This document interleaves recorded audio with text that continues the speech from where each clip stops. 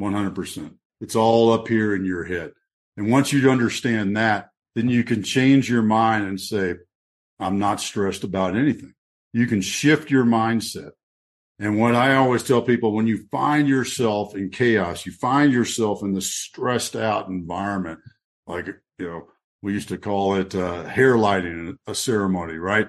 You spray lighter fluid on your hair and you light it and you run around because your hair's on fire, literally, right?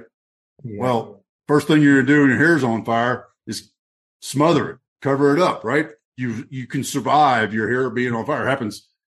Most people would just freak out, Otis. I'm just being honest with you. Most people would just not know what to do when their hair is on fire.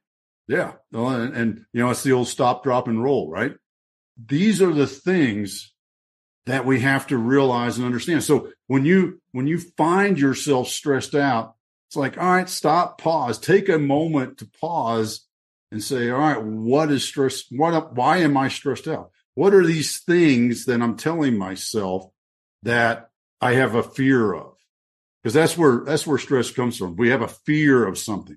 We have a fear of the saber-toothed tiger around the corner. So we're stressed out and we don't want to leave the cave. That sort of thing. So how do we handle that? And it's truly that pause. And when you pause, you take that moment to just say, all right, what's going on here? And you can assess the situation. When you assess the situation, you collect the information. You see it more clearly because we only see, let me do the math. I can't think of the math right off the top of my head. But when we're stressed out, we're in a fight or flight mode. Mm-hmm. That's really what's going on inside of our body. It's run away from the problem or hide from the problem, right? That's literally what's going on. So if we pause, then we can start to see other options, other opportunities in it. All right. Is it really that bad? Are we really hemorrhaging capital that bad in the company? Yeah, maybe. All right. Well, how do we fix it? What are some options? Because as long as I'm stressed out, losing sleep as the leader of the business, I'm not able to think at my best, right?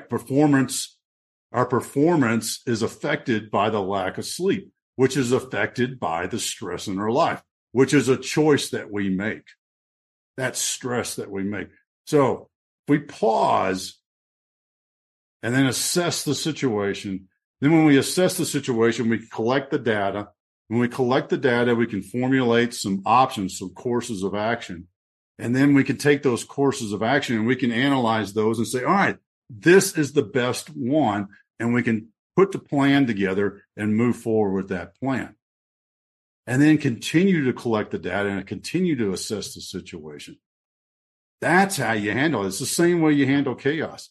When you realize that things are falling apart, if you just stop and breathe and take a pause and realize, is it really that bad? If it's really that bad, if my house is burning down right now and I go, oh my God, yes, his house is burning down. I got to get out, right? So I step outside and what do? I pause and assess the situation. Oh crap. I need to go get my pistol, my favorite pistol. I ought to go back and get it. Can I get it or can I not? Is my wife out?